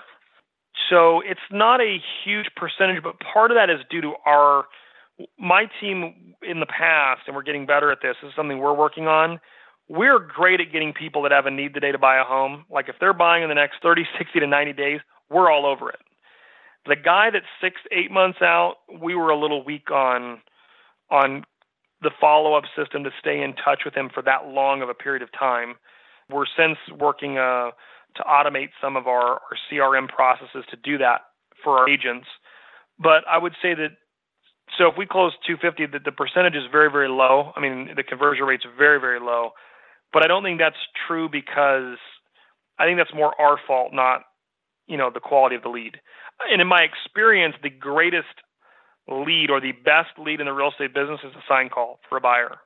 There's nobody, I've never found a human being out there that's driving around calling on real estate signs that wasn't interested in buying a home. Right? They're not going, I wonder if I could just get like 15 agents to just call me a lot. Right? Let's play that game. No, it's someone, they're either buying or they're selling, right? They're calling because they want to get the price because they're selling a home 4 doors down. So we really work we work those leads over in a very, very big way. Sounds like, if I ran some quick numbers, sounds like you're getting about 1 in 30, about 3% are converting at the end. So from how many calls you get in to how many actually turn into contract. Tell us a little more about that process you're trying to put in place to convert more people. We've always had, obviously, a CRM for each individual. Team member has their own CRM. We're looking to try to, from a team basis, what can we do to help them communicate more with those folks? One of the things is going to be video from maybe them, most likely me, video via email out to that consumer. We're going to leverage some call technology to where I could call and leave. It'll seem like a personalized message, but it's going to be the same message going to 5,000 people. And then we're looking at texting, a way to text out to stay in contact with people. The new data that shows texting, they're saying only a certain percentage of emails are read, but, text, there's such a high percentage of texts that are read. We're starting to look into that technology because we've got everyone's, obviously, that when they call on the sign, is a cell phone number. So we're looking at how can we better leverage the cell phone numbers that we have. That sounds like that's still in development. That is very much in development. I mean, we're getting closer. I've got, again, today we have so many projects going on, and I'm kind of an idea guy, so you got to refine it down to what are we focusing on and what are our core projects we're going to work on and get completed and then keep moving forward. Let's talk about the last quadrant of your business. That's the REO business. You said you came to that party late. How did you get in? The way I got in is I leveraged some relationships that I already had. I'd helped a lot of agents with either our documentation or some training on the short sale side of things. And so when I went to get into REO, I started talking to some agents. Hey, who do you know? Could I go with you to a conference? Could you introduce me to so-and-so? And it was actually through other agents that I was able to at least get an introduction to someone who could potentially give me business. And also some of our other partners, like our title company here locally, was very, very much involved in that space. And was the joke that they made is, we can't get you REO business, but we could get you in the room where REO business is taking place. And then what you do inside the room, that'll determine whether or not you get it. So I was able to get some introductions, and then it goes back to hammering the phones. I mean, if I got someone's name that I thought could give me an asset, I will call them forever. One asset manager, I called them and said, are you guys taking new applications? They said, no, we're full on agents. I called her the next day and said, hey, are you guys taking applications? She said, you called yesterday. I said, well, that was yesterday. I'm calling about today, right? And I'm going to continue to call. I'll talk to you tomorrow. Someone's going to fall out, and I'm going to be the guy. And if you do that enough, so eventually they're like, I don't know if they're tired of talking to me, but eventually you can get in the door. It wasn't as hard as, it's definitely, you got to be on purpose about it. You got to make the calls, but I would definitely say that the way I did it, leveraging some relationships, my only regret, I didn't do it earlier. I wish I would have done it earlier. We just put 100% of our resources into short sale, which ultimately panned out. If I'd have had more, staff or resources at that time in terms of time to go after both, I'd have loved to have done that. But definitely it's been a great business, very systematic, very task driven. So once you get the right systems in your organization in place, in large part it can kind of run on autopilot. So and you can deliver, great results for your clients. How many asset managers are you working with currently? Accounts, we've got 3 or 4 large accounts. So not, you hear these agents that got 40. We don't. We just have some big accounts. So different asset managers is probably 8 to 10 different asset managers. And are they all private banks, or are you working with any of the government entities such as HUD, Fannie Mae, Freddie Mac? We're working with some of the government entities and then the large banks.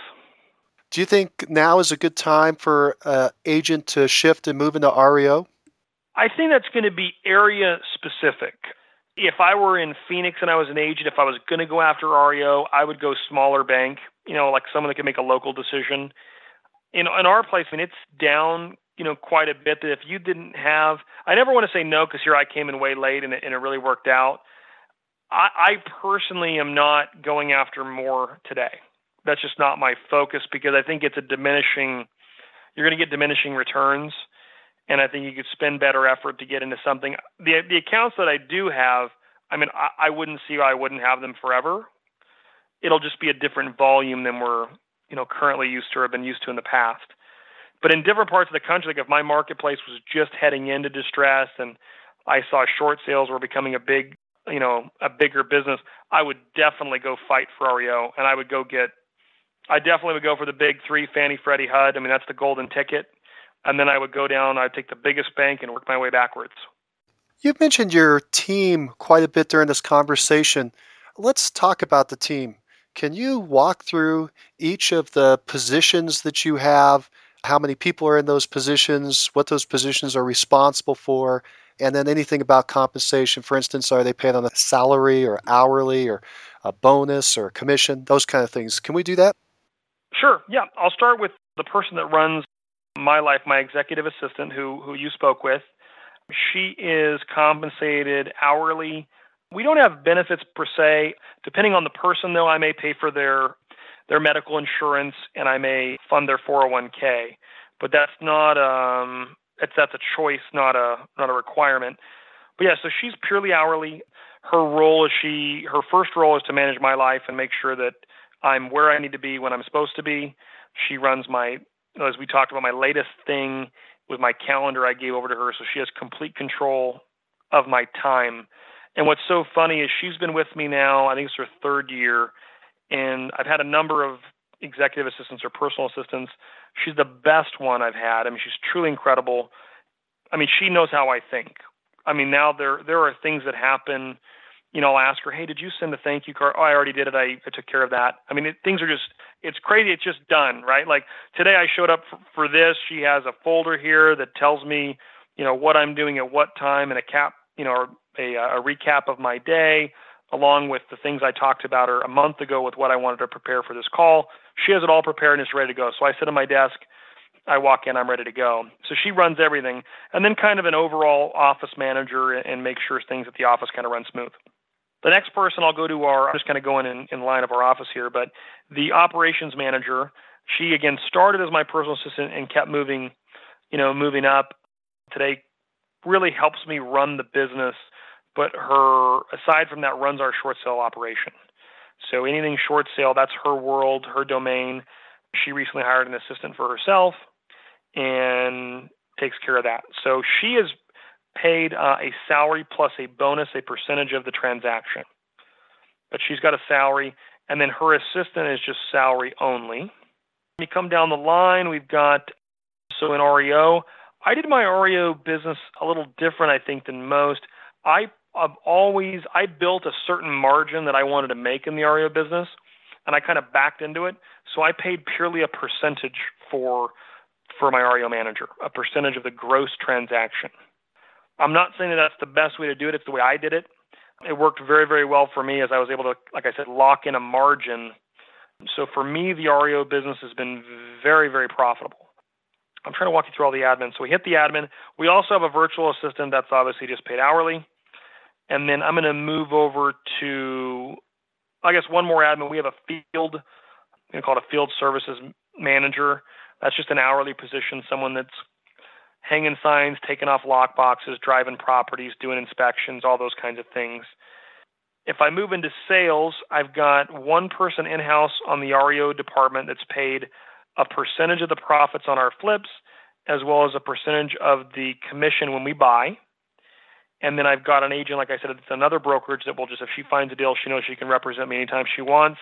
And then we split the buyer side commission on that. All of my buyers' sales staff are all on a 50-50 split, so they're all commission-based. On the listing department, the people that are banging the phones for me for listings are all paid a salary plus bonus, but the bonus is paid based on listings taken, not listings closed. Because the short sales it really doesn't depend on them in large part whether they close. So I didn't feel it was fair to link their compensation to something they had no control over. And so we pay them, they get a very small salary, and if they get 8 listings a month, then they go into bonus. The 7th one is actually worth nothing to them. And the reason why I did that, it's kind of a different compensation, is I had people get to a point like in the month with 6 or 7 listings and they would coast, but that really didn't work for me. So I found if you only pay people if they get 8, you're not going to believe this, a lot of them get 8. So we went that route. So we were able to get that. And then I think that takes you through there. The only other person's me. I'm obviously on a percentage of whatever we make. So that's kind of it. And at the end of the day, I mean, our goal, obviously, I'm with Keller Williams. Our goal is to net 40% of anything we do to the bottom line. And that's the goal of really any real estate business. And that's purely in my real estate business, not counting, I don't count flip profits towards or anything else. But just in the commission in, commission out, regular real estate business, our goal is to net 40% to the bottom line. Have you been able to achieve that 40% goal? We have, yep. And the only other position I get into is my bookkeeper. It's not an in-house position, but the majority of the work he does do is for me. I could tell you that position is invaluable. He and my operations manager, we meet once a month. And I mean, every time we go line by line over every expense, every piece of income. I mean, we go line by line, and every month we find stuff we're constantly cutting and trimming and trying to find out how do we do it for less. Brett, what drives you? It's changed for me over time. So today I have my little girl just turned 1 this past weekend, and my son turns 4 in September. So prior to that, I was driven just to be the best. I've always believed that you could go out and I've always wanted to compete, and I was driven for numbers. And definitely when I came to KW, I've always, the top 5 agents every year get to walk across the stage at the annual convention, and that was always one of my goals. And so we've now done that. For me, it was competing there. Now today, I'm more competing for my family, and it's really changes once I had kids. But definitely, I always want to compete and try to be the best at any given field. So I'm highly competitive. I have all the rankings for the different people in our organization here printed. Literally, I'm staring at them in front of my desk right now. I'm looking at it, and every month I'm trying to move up and get to number 1. So definitely that drives me. Today, though, it's highly family. It's creating a life for them, and making sure that they have everything that they want and that I want to provide for them. You mentioned earlier in our conversation that you had written up a business plan last year and you had to rewrite it. It sounds like you write a business plan every year. Is that true? I do. I like to take when most people are, typically the fourth quarter, it's when a lot of people are taking off. And essentially, like, my year is really booked right now. I mean, the business we're going to do from now through the end of the year, I really can't make much of an impact on that right now. I mean, there's little things I can do, but essentially the marketing done, the things we've got out there, the sales force in place, we're kind of the 2012 is pretty much done for me at this point. But I'll usually, September, October, as we're going into the year, I'll kind of finalize what our business plan looks like next year. I mean, obviously I'm working on 2013 now, but we'll finalize what that looks like. We definitely write a plan. This first year where I had to shred it 5 times and keep changing it because our market just kept changing so much. And I set out to do, I thought this year we'd do 300 to 350 REOs. That's just not going to happen. So I had to revise that and find out how are we getting to our goals if we're going to lose whatever it is, 150 REOs. I still want to sell a certain volume, and so I had to make it up in other areas. So definitely, I follow a business plan. I'm a big believer in. I do my goals pretty simply. I do obviously the business goals, and I boil it down to where each department can see how they contribute to the whole. So each manager in each part of that department can see, hey, if I'm a buyer's agent, I'm doing 4 transactions a month. They understand where they plug into the greater goal. So definitely, we unveil that. I guess you could say it once a year. I'll sit down and have a vision meeting about where we're going and how we're going to get there. And then it's pretty much, I would say, monthly, or we've kind of abandoned meetings on a very consistent basis because they were just kind of a waste of time. But I manage, daily I'll talk to the different department leaders. We talk daily about different things that come up. And then I schedule meetings with them probably weekly. But in terms of the whole team getting together constantly, we've kind of went away from that. And we'll do events and fun things, but we don't just pack 15 people in there to hear me talk for an hour. How often do you review your business plan? Well, it's taped to my wall, so constantly. I'm always looking at it and seeing how we're doing. And then I run year over year. Like, in fact, I just pulled up my email. I was going to get something for this call, and I looked at a year over year report just came in. So I want to see how are we doing, the first 5 months of this year compared to last year. What does our profit look like? What are our, our volume? How are we doing? So I look at that stuff all the time. I even throughout this entire year with my bookkeeper, when we meet once a month, we go over that stuff. I'm forced to do it for about 2 hours once a month. And it's the best use of my time. So that business plan is ongoing and constant. Brett, why are you so successful? I would tell you that the funny part of that answer is I'm actually not that bright. If you were to give me a purely school academic test, it's not there. It's hard work. I'm willing to commit to doing whatever it takes. My hours of I used to just work more hours than anybody because I didn't have that many skills in the real estate business. So I would just work 80 to 100 hours a week while I could get more results. Then once we had the family, I had to find a way to somehow get what I was doing in 100 hours into about 40 and not work the weekends anymore. So that came from people. So I would say today the success that we've had has really very little to do with me and much to do with the team that I've assembled. They're incredible. You obviously know human being can sell 667 houses. It's them. So we've got a great team. They understand that together, I used this analogy the other day with my operations manager. It's her and I together. It's not just two people. 1 + 1 does not equal 2. It might be 8. When we come together, it's just the X factor. We can do so much more than we each could alone. And so everyone's really bought into that. They get the team, they get where it's going, and I really do care about them, in a big way. There's nothing that they could ask for me for that was reasonable, that I wouldn't do. So, they're a big part. We're like a family here. So I'd say that's it. The team would be the key. How do you keep control of your time? Well, one, I turn my time over to someone else. That was an easy way to keep control of it. Obviously, Cynthia is kind of my gatekeeper. The biggest thing in my world is meetings. I could have meetings for 15 hours a day if I would allow it. So any request or something for my time would go to her. If it's something she'll either know, maybe it's an automatic yes or an automatic no. If it's kind of on the edge, she might say, I would need to know the 5 things or whatever you'd like to go over with Brett, and I'll meet with him and to allocate the correct amount of time for that. So at this point, she kind of gets how I want my calendar ran, how I want my day structured. For example, during the day, like today, she'll call and make sure that every single meeting is going to show up, confirm that they're going to be there. She'll call them 30 minutes ahead. Hey, are you running late? Just because you could spend another half your day just waiting on people to show up somewhere. The majority of our meetings, I'd say we always do at my office. I try to almost always meet at my office so I can keep working. And if they're running late, I'm still here working. But the final thing for me was turning it over. The other thing is my cell phone hardly ever rings. All those calls are routed to the office and handled by admin. The calls and the people that really need me, it's a couple people a day that actually need to talk to me about something. And it's funny, if you go back 4 years ago when I first hired my first personal assistant, I actually gave her my cell phone and got a block number because it rang so many times I couldn't get anything done. And I said, part of me hiring you is you've just got to take all these calls and manage to get it done.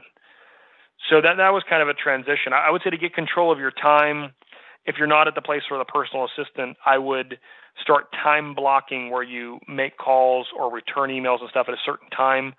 But the biggest way is as soon as you can hire an assistant and the economics will allow you to do that, I would hire an assistant. I don't care what you pay them, as long as it's, reasonable. You should be making, if you don't make 3 or 4 times what you're paying them, you're not doing it right. I could tell you for me, I couldn't live without my assistant. My life would come entangled in minutes. Did you mention you have some affiliate businesses, maybe a mortgage and title company? Is that true? I have partnerships. So we're a big believer in partnerships. Our partners are title and lending. They've definitely helped. I treat our vendors like stakeholders in our business. My loan officer is probably one of the top 50 in the country, for example. Brilliant guy, great guy, works hard, has a brilliant business. So we our clients benefit from working with him, and we benefit. And so, if we need to, if we work together on marketing and different business marketing type things, we leverage our vendors in that way. Same with title. Our title partner has been so huge for our business. They've helped me grow it. They helped us with REO. They're really just on the cutting edge of what's going on and can get you information. Like, for example, they've got a great relationship with banks. So if you're in a short sale, I need to escalate. We definitely leverage those. But yeah, we treat them like partners, and then they definitely, sometimes help us contribute to marketing and other things. Do you have an ownership position with those companies? No ownership in those, nope. If you were to advise a brand new agent just getting into business, what would you tell them to do first? If I was brand new, I would go to my office and I would pull up the production of every agent in that office. And I'd find someone that was closing 40 plus deals per year. And I would go to them and say, can I set appointments for you and we somehow split the transaction and you'll do the appointment and I can go and learn? That's exactly what I would do for the first, and set up say for the first 5 deals, can I set them for you and we'll split, the revenue? And I could tell you any agent doing, 40 to 60 deals would be happy to do that. And it's a way for you to learn. I just think there's so much to learn as a new agent if you're going on your own. I think that's a great way to do it. The second thing I would do, or in tandem, would be I would get with a company that provided, all of the training. There's a bunch of great companies out there, but I'd get with a company that provide all the training and tools that would help you be successful. Brett, do you think the top agent interviews like the one we're doing now are valuable? I think they're very valuable. So I could tell you my library of things like this is, to say it's extensive, is very mild. I mean, I've got literally hundreds of tapes of things like this, and I subscribe to I don't know how many things just like this. I think it's so valuable because if you're listening today or you're listening, I'll use Russell. I go to see, like, we're friends now. We go to lunch. We hang out. When he gives a local talk, I still go. And I learn, if I take one idea away that helps me sell an extra 20, 30 houses a year, well, it's well worth my time commitment to that. So I think the best way to summarize that is the best quote I've ever heard was, the only difference between who we are today and who we are a year from now, are the books we read or the people we meet. And I would translate this into that book, which would be like the learning. The only difference who we are is who we learn from and what we learn from what we read or hear. So I think it's very, very valuable. Brett, I've gotten to the end of the interview. Is there anything else that you would like to talk about we haven't talked about yet? If I was to leave people with one thing, would be figure out what you want to do. And I think setting clear goals, without just making it all about, an oversimplifying goal setting. But I think establish what it is you're going to do.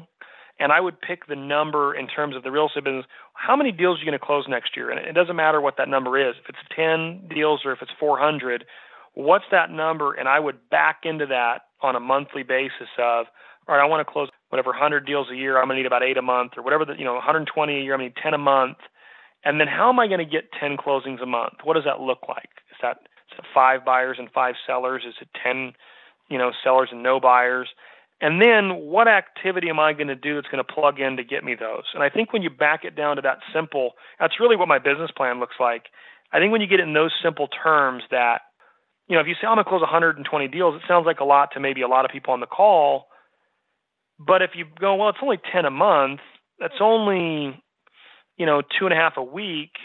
I could put a buyer and a seller, 2 buyers and 1 seller a week together. That's not that hard to do.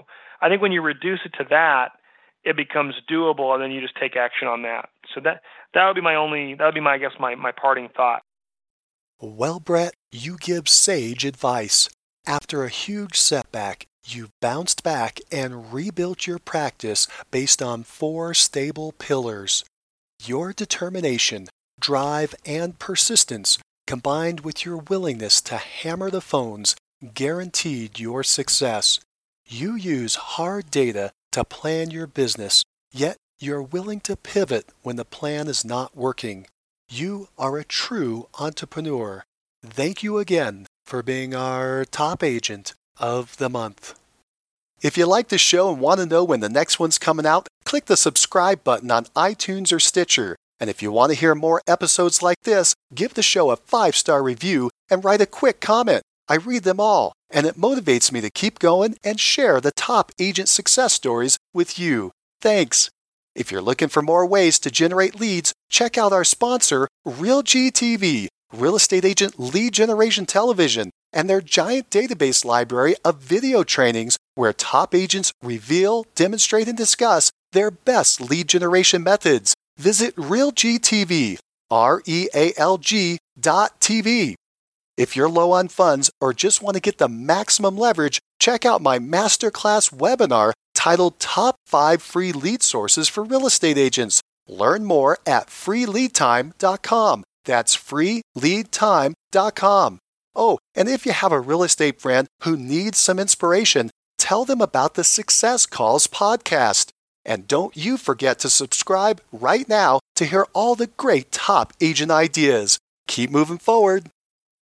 You've been listening to the Mastermind Agent Interview of the Month Club, where top agents, rising agents, team members, and guests from across North America reveal their success secrets, strategies, and systems in up-close and personal interviews. You can find all the club interviews at www.mastermindagent.com.